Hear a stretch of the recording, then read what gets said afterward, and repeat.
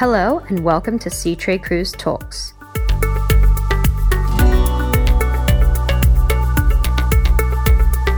Today, we're taking a trip back to Seatrade Cruise Virtual at the beginning of October 2020 and tuning in to Expedition and Small Ship Cruising, a view from the bridge.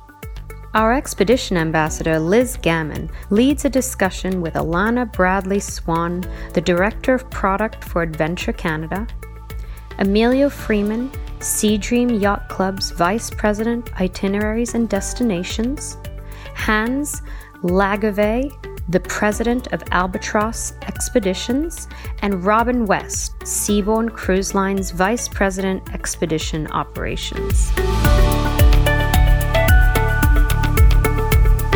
All four of our panelists have faced challenges due to COVID-19 in what should have been a year of incredible growth for expedition and small ship cruising. In October, when our panel met, the situation was still very uncertain, with regulations changing on a daily basis. But there were bright spots to be found, with innovation and creativity blossoming. Let's jump into the conversation with Liz, asking some of the big questions for the session, and inviting the panel to explain how COVID-19 impacted their operations back in March. How has COVID-19 affected expedition and small ship cruising to date? Can we expect to see a downturn in growth for expedition and small ship cruising? Has COVID-19 inadvertently provided opportunities for small vessels and ports? And during this pause in travel, has passenger interest continued to grow, causing an upturn just around the corner? And so this is where we're going to kick off and to bring our session around. So if we say, we'll start with our first one there, and how has COVID-19 affected expedition and small ship cruising to date? Well, I guess we'll start with you, Alana, because you were one of the first, of course, to basically pull the plug on it for this season. Am I correct? Right, yes. So at Adventure Canada, we did cancel our season pretty early on. It was primarily due to the Canadian government taking a pretty firm stance on Arctic cruising. Back in March, they did close our Arctic shipping in general for the entire season. So that was a pretty simple decision for us on our end that we needed to close due to the regulations. And it obviously had a ripple effect with the rest of our season. We sail in other destinations as well, but it impacted us completely. And we made the choice to make the most responsible and safest choice possible. And that would be to regroup and look forward to the 2021 season instead. Yes, it's been a tough one from all sides. And we're talking about COVID-19 affecting expedition and small ship cruising to date. If I sort of go back in time, not that I really want to, but it's been pretty horrendous. But if we flip back to earlier this year, which was around about February, March, basically when things really kicked off, at which point the Antarctic season was kind of coming to a close, was it not? You guys were obviously in operations down there at this time. How did this go? We got exceptionally lucky at the end of the season. We finished up in Buenos Aires.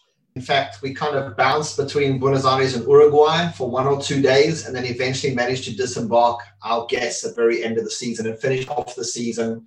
And pretty much the Quest then sailed north into the Med, and we haven't really operated since, but it was just pure luck in terms of our timing. We pretty much got our guests off, and I think after that, it became very difficult for some of the other ships, literally 2 or 3 days later, to try and do the same thing as the situation was progressing very quickly.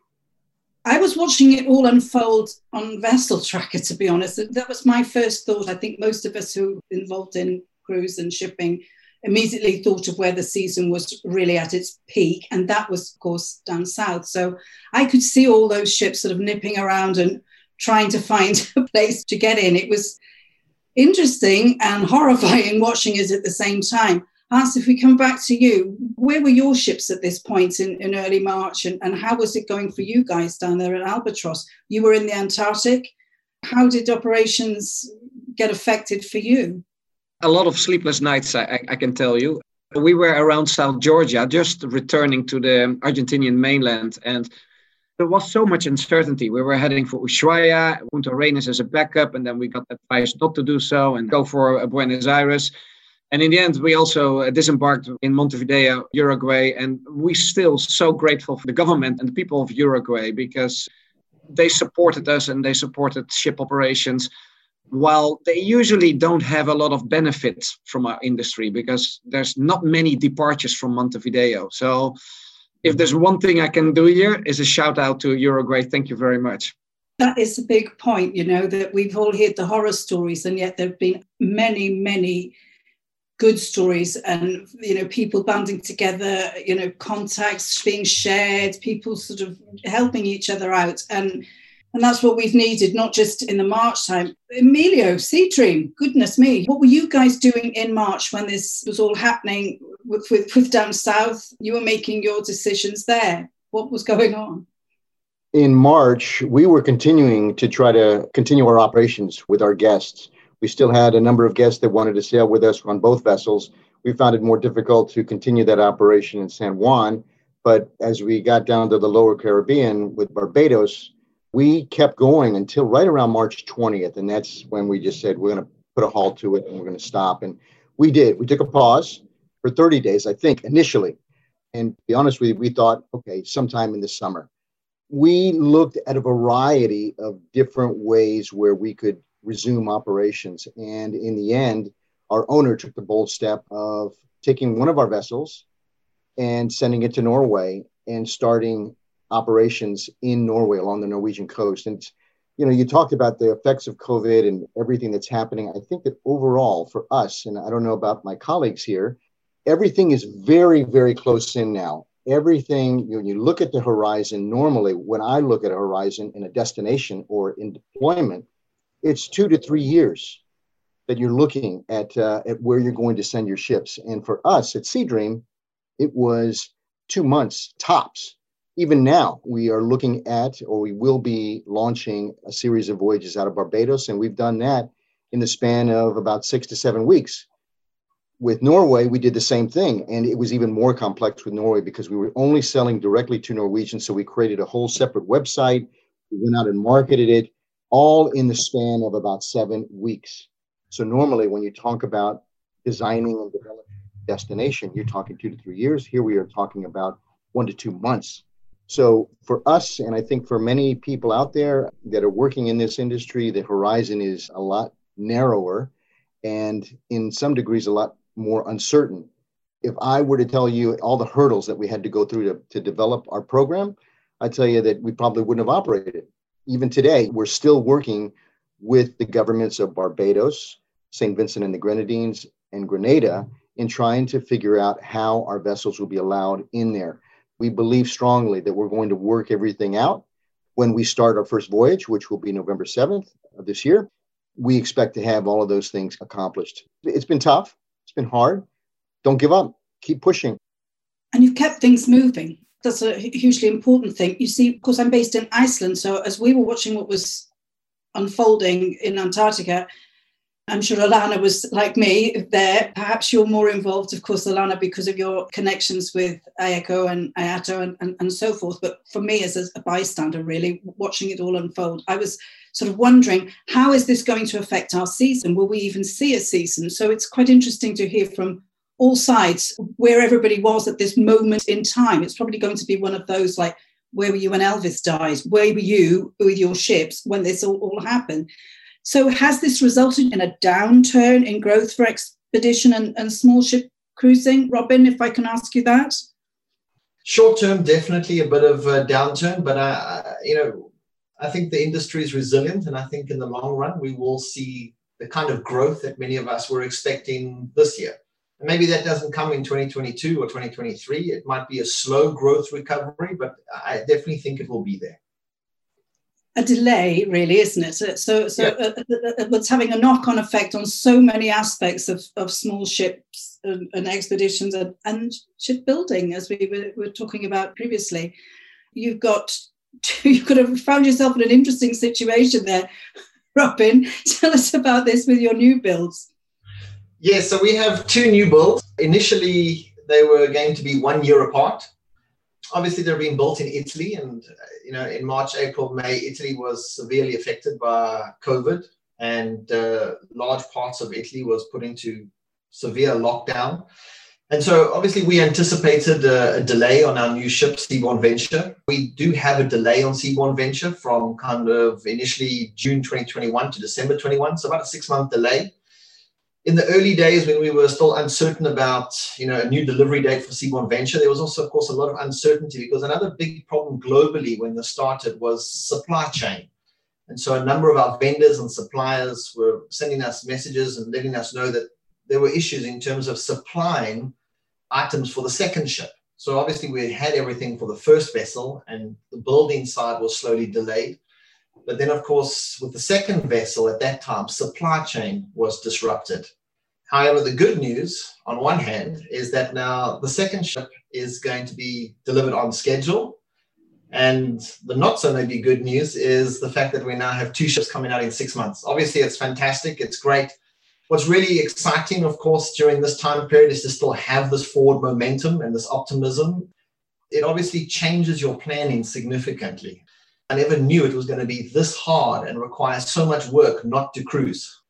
It's taking a lot of time not to actually operate at the moment, but obviously we're still trying to remain very positive and we're excited for our 2 new expedition ships when they do arrive.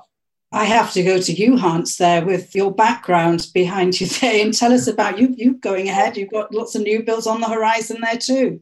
Absolutely. And if I look to next year, actually the bookings look excellent. And that has to do that I think clients in our area, they are almost addicted to these experiences. So we had a rebooking rate of about 80% of cancellations. Now, my only fear is if this continues, which we don't think with vaccines on around the corner. But if you have to cancel an experience for the second time, what will they do then?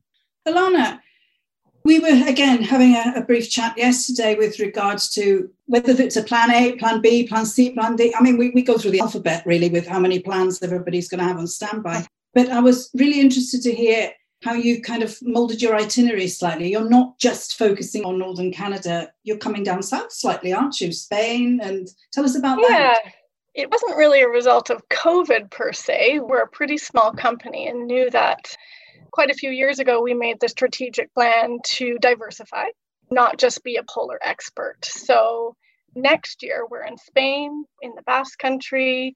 We head over to Bordeaux and then the Brittany Islands in France. Then we head up to Scotland, the Faroe Islands, Iceland, and then make our way into Greenland and the Canadian Arctic, which is our signature experiences. And predominantly our travelers are Canadian and they want to go see the Arctic. We also have an offering for our travelers because about 70% of our travelers are repeat. And they are excited to travel wherever we essentially go. We have a certain style on board and a certain brand presence that attracts a certain type of traveler. So if we're going to the Basque Country, we get quite a number of people just coming with us because, it's an interesting destination, but it's not necessarily on their bucket list per se. We took that strategy a number of years ago, actually, when the 2007 and 2008 financial crash happened. That's when we kind of regrouped and said, okay, what are we going to do? We're taking longer charter days, first of all. So we have a shoulder season that we have to fulfill. And we made a strategic choice to sort of stay out of Svalbard area because we knew that we needed to come as far west as Canada. And it's been pretty successful. So we're lucky that we have that in our lineup. And it's been really interesting working with all of the different government officials in all the different regions, and then also the regional organizations or Arctic organizations such as IACO, understanding how to group together as an industry to diversify and to work better within whatever the region is, that we come together as an industry and make sure that we're acting responsibly wherever we sail. That was another point that I was actually really interested in, because we're talking about expedition, wildlife, communities that are way off grid, and COVID-19 and how it affected operations. And of course, you have all your rules and regs with regards to wildlife. Back to you again, Robin, with regards to The distances, we're all having to stay, at least in Iceland at the moment, 2 meters apart. How do we do this with wildlife now? What are the regulations there? Most of the guidelines in terms of proximity to wildlife is far more than what we would require ourselves in terms of social distancing, 1 or 2 meters. Those are more kind of like 5 meters and more to some extent, depending on the area you're operating in, the wildlife you're viewing. So if those distances are successfully maintained, there shouldn't be any problems at all. I know we spoke a little bit about this, and what tends to happen in some of these areas is you have different types of wildlife encounters. Of course, down in Antarctica, if you stay still and wildlife approaches you, penguins, a seal pup or something like that, that interaction can generally be governed by the individual as long as they move and that wildlife can come closer. However, that is going to have to change. That is one aspect, I think, in terms of our operations, either north or south, predominantly probably more south in terms of penguins and things like that, where if wildlife approaches you out of curiosity, you are in fact going to have to actively move away from that wildlife to protect them and obviously to maintain that kind of distance. So outside of that, there probably won't need to be any other major changes in terms of guidelines with regards to viewing wildlife and distances.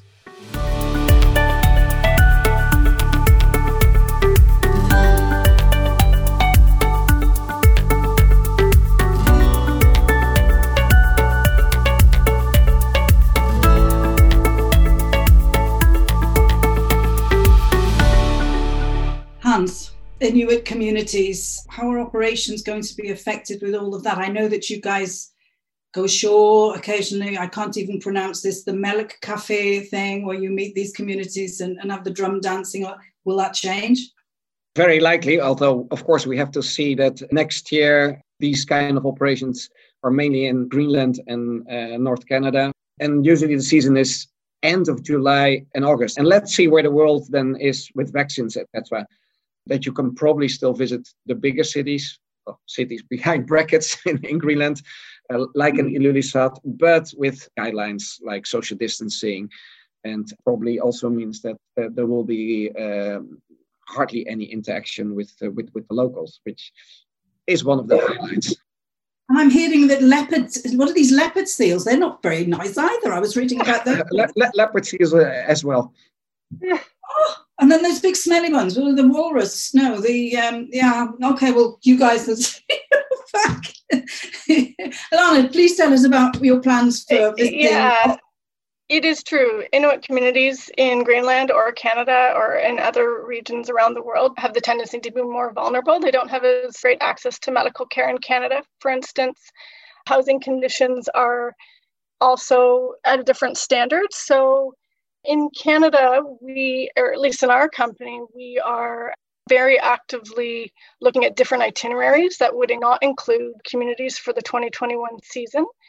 Although, if the community and the world has changed by then and the community was welcoming and actually wanting to invite cruise tourists into the community, we would need to really have that dialogue with the community, with the government officials, with the health officials to make the best plan. And right now in IACO, we have just started our Back to Cruise committee for Canada just in the past couple of weeks. And we'll be working with the Canadian government and some local stakeholders in Canada, as well as committee itself at IACO, to essentially write out the guidelines in preparation for a visit to a community or a transfer through in an airport. We'll need to have turnaround days when we're in Canada. We'll need to look at a designated spot that can be, and we'll need to choose the safest one that will allow our passengers to go in and out of those communities. Unfortunately, as Hans was saying, it probably will be quite restricted in the 2021 season. Even if there is a vaccine, we don't know how quickly that will be administered and distributed worldwide. So we'll just need to take extra precautions at making sure that our passengers and crew and staff are safe on board, as well as everybody in the community. So there's no need to rush it. I think that we work in an industry that is extremely creative and we know how to think on our feet and we're really good problem solvers. I think that the 2021 season is totally doable, and it will involve some interaction with Inuit communities, but it will have to be in a different way than what we normally anticipate or think of. You know, it's interesting. I hear a common thread on a lot of what's being discussed. And for us, when we looked at what we were going to do, it was really three elements that were key to our decision making. One, we wanted to find places where we were welcome, where the local community, the local government were saying, yes, we want you to come. We want to work with you to make this happen. Two, that it was pretty much off the beaten path. We didn't want to go to tried and true big cruise destinations and places that a lot of our big brothers and sisters in the industry go to. And three, that they had already opened for business, whether it was for their domestic indigenous population to go traveling or for inbound tourism to come to their country. So those three, in Barbados and what we're doing in the Lower Caribbean, we have those three elements in the three countries that we're working with right now. It's not easy. We're not done yet. And you mentioned about plan B and C and D, and we do have a plan B and we do have a plan C and D if things don't work out the way we want. It's a very, very fluid situation that we're working in right now. Okay, people still want to travel, no signs of passenger interest waning. It's basically, how do you see this working? You've got a lot of interest, you were saying, about your plans, even though there's no expedition cruise as such going on up there, but you've got interest in the Arctic from your customer base already, just to go and see it. Even though you may be not able to cruise at the moment, they just want to go and see it anyway. Tell us about that. You've got a hotel or something you were saying? Yeah, correct. We also own several accommodations and activity centers, excursion centers in Greenland. It also came as a complete surprise to me, but this month we expect to sell more hotel beds than last year. For me, that's a very positive sign that if people can travel, and they are very keen for these experiences. And also, and this is just my assumption, the Arctic, it's remote, it feels safe if you go with a good company. It's away from mass tourism, it's away from big crowds, it is just exploring pure nature. And we see this trend in bookings for hotels and accommodations in Greenland. And we expect the same for expedition cruising once borders are open and once we can safely return to operations. So even though you guys are kind of having to plan really with it short term, go, Amelia, got to go to Barbados or whatever, we're going to turn the ship around and go. Am I correct? If I speak to all of you here, you're all showing great bookings for the future. I mean, come on, that's amazing. That really is, considering where the world is today at this moment in time. As you were saying, no vaccine. The passenger can't wait to get out there and travel, and bookings are strong. Ships are still being built. There's a delay in so many things, but that's an enormously positive message, isn't it? I believe that there is a lot of frustration of people just staying at home, looking at four walls and not being able to get out. And when you see an opportunity, a cruise operator, an expedition company are opening up. And with us, I think overall, when you talk about smaller ships, we will definitely, in my opinion, see a lot of positive growth in the medium to long term. Yes, Antarctica and the Arctic region, there are certain potential capacity constraints, but this is a bad joke, but with the positive effects of global warming, there are destinations further north and destinations a little bit further south that could offer that type of expeditionary experience, particularly in northern Canada, in my opinion. You think about the Sea of Okhotsk, you think about Northeast as well as Northwest Passages.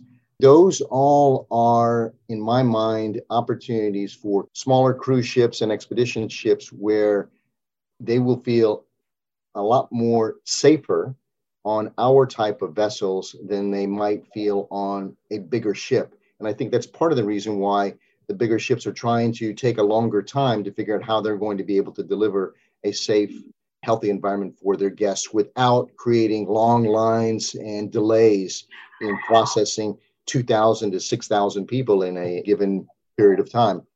With us, there is a lot more opportunity to deliver and take guests to regions that are a little bit more off the beaten path. With us, when I think about The Grenadines, that's a little more warm water, it's more yachting. But when I think as well on expedition and going to places where penguins and polar bears lie, there is a lot more opportunity there than in the mainstream arena.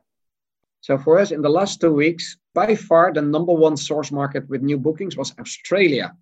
Borders completely closed at this moment. And of course, these bookings are for November next year and later.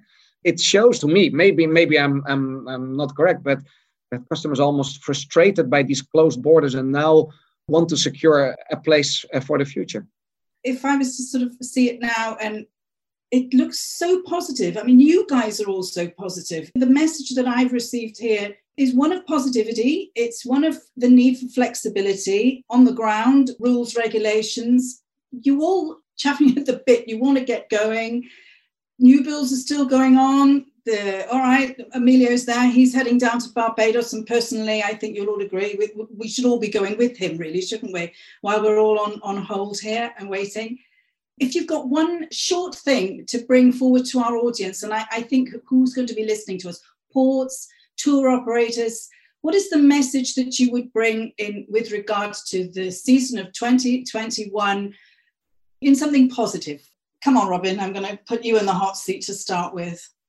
In terms of positivity, it's what we touched on earlier. I think we all know, and we see it in our bookings, we have guests dying to leave their home. They're wanting to go travel. They're wanting to experience the world. And we just have to wait. As soon as the science allows us to make good decisions, we will be back without a doubt. I think the demand and the desire to want to travel is going to be even greater as soon as we are physically able to do so. Hans, come on, what have you got for us? Your message of positivity for us as we sign out here. I think I've shot all my positivism already, but I've got a very important request. It's about ports and tourism organizations and governments. We have all developed our protocols, IACO, IATO. So in some points, we are ready to go. So if you talk about our customers, they want to go, but there's fears. And interestingly enough, there's fears of catching the virus while traveling. But the biggest fear that customers have at the moment is being stuck in a country, but also being stuck on a ship. What we can't have, what we really can't have anymore, is that ships are being sent away and float around on the ocean waiting for a port that is nice enough to accept them. Like what happened with Ecuador. So we need that support. And even if something happens, despite all protocols and testing and everything we can do to manage health and safety, even if something happens, if there's an outbreak or if there's a sick passenger on board, we need shore support. We cannot be sent away. In my opinion, there's really two things that I would just end with, and that is, one, for our partners, tour operators, port agencies, tourism boards, port authorities, etc., that we deal with on a regular basis, that there is a preparation on their side. I mentioned this, and it's probably the third time I'll say this, that the window is very narrow. And when you are given a green light, you need to act quickly and you need to be prepared because we're coming and we'll be coming back. Number one. Number two, there has to be that degree of trust between us and what we do on board with our protocols and the way that we do business. We are as transparent as we can be.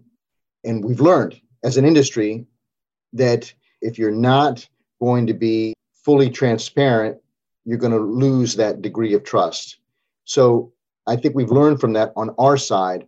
From the land-based side, there's got to be that degree of trust that when we come, we've got it buttoned up and we've got the right approach to doing business. You know, we talked about this runway being a lot longer than we want it to be.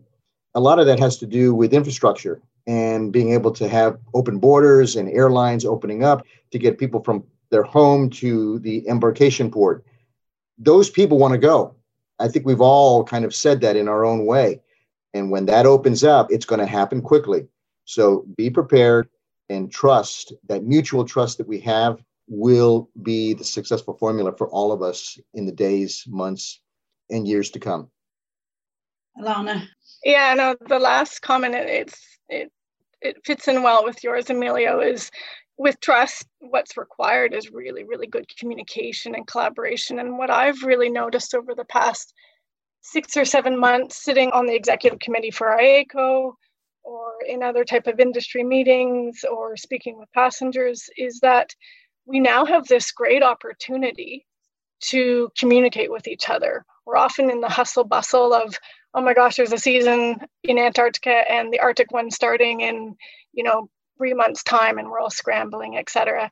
And we may see each other from time to time at an IATO meeting or an IACO meeting, and 1 or 2 times throughout the year from different companies. But this time has really allowed us to come together, at least the members of IACO and IATO, to come together and actually brainstorm and have a bit of relief, saying like, oh my goodness, what are we going to do? How can we work together to make this better? And how can we act more responsibly as an industry? So I've been extremely grateful for having that opportunity to sort of sit back, not necessarily working less, but just sit back and have that connection with my fellow colleagues, because I know that it's only going to make our industry stronger than it has ever been once we're back on the water. So it's important for us to continue to look towards our overarching organizations, whether it's IACO or IATO, to steer us, because we have this opportunity to come together, and I think we're doing a great job.